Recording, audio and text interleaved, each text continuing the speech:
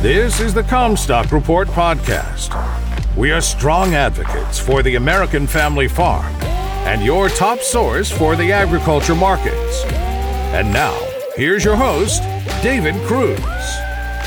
This is David Cruz with the Commstock Report. Difficult problems to solve. I've always considered myself a problem solver. I analyze problems and come up with a fix. I've always believed that markets were self-correcting and the pain would be followed by gain. I appear to be living in the past. For markets to work, they have to function freely, and that is unfortunately not the case today. Prices, high or low, are the solution to the correction of either. Low prices are the cure for low prices if the market is allowed to work in normal circumstances. The conditions that we are seeing in livestock and ethanol markets are not normal. Market forces are dysfunctional because of the special conditions created by COVID-19 that disconnects the flow of supply and demand so that they cannot intertwine as usual. In the case of cattle and beef markets, we were clued into what was a dysfunctional market looked like last year with the Tyson, Kansas beef plant fire. Beef prices soared while cattle prices plunged. The balance between cattle prices and kill capacity was very tight, and the fire tipped it with an inelastic market response to the change in supply. Curtailed cattle slaughter tightened the supply of beef, which packers leveraged into higher beef prices. That also left too many feedlots looking for shackle space, which allowed packers to bid lower for cattle. Both consumers and producers were harmed under these conditions. Packer margins set records as a windfall. COVID-19 has magnified the negative market reaction. When cattle prices decline, the way that the market is supposed to work is that beef prices fall and the consumer demand rises to the occasion. With so much of the retail distribution short-circuited by COVID-19, consumer access to the market is restricted. Even if it wasn't, the artificially tightened beef supply is pricing beef too high. There's a glut of cattle and a shortage of beef. Packers are squeezing both feedlots, and consumers have absolutely no empathy over the destruction of the industry that they are fermenting.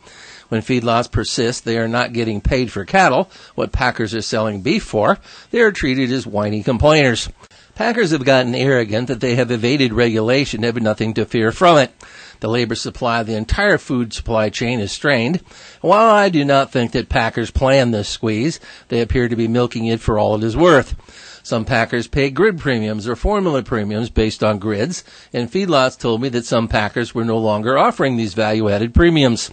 They are performing with ruthless mercantilism. The financial stress will open cracks that will force restructuring of the industry.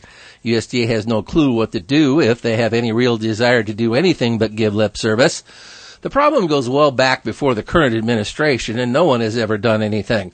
Now it's coming to a head in the pandemic. The ethanol industry shares some of the same market defects as livestock markets are experiencing. Close to 50% of the industry has shut down, and those that are operating are running a 70-cent negative margin. Ethanol stocks up over 20% again keep setting new records. That means that to break even, that the spot ethanol price has to go from the current 95 cents a gallon to $1.65 a gallon for the industry to break even. Unleaded gas is 75 cents a gallon. How much ethanol would sell at $1.65? Ethanol is currently 40 cents a gallon, overpriced relative to unleaded gas. There's nothing that gives any kind of hope that the unleaded gas market will rise significantly short term. The demand for gasoline motor fuel has fallen off the COVID-19 cliff and taken ethanol demand with it. Consumers could drive to the gas station, but they have nowhere to go after that. No jobs, no school events, etc. How low would the price of corn have to go for ethanol plants to break even? You get 2.9 gallons of ethanol from a bushel of corn.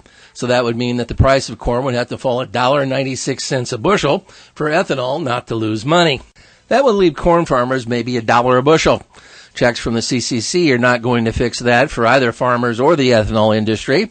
Current ethanol industry economics are not just a little bit broken, they are blown to bits, kind of messed up.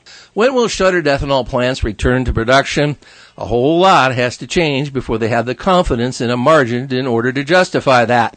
The shutdown of the ethanol industry has cut off the supply of DDGs to livestock and poultry rations. I was informed that DDGs provide natural protein, but also energy in rations, and when they take DDGs out of rations, they have to add corn to replace the energy, as well as another protein source, such as soy meal, or in the case of cattle, alfalfa. Livestock producers are no longer confident in ethanol plants being a reliable supplier of distillers. The fact that livestock and poultry industries are doing what they can as fast as they can to reduce production means that feed consumption will decline along that timeline. You've been listening to the Commstock Report. For more information on marketing opportunities, contact us at Commstock.com or call 712-227-1110.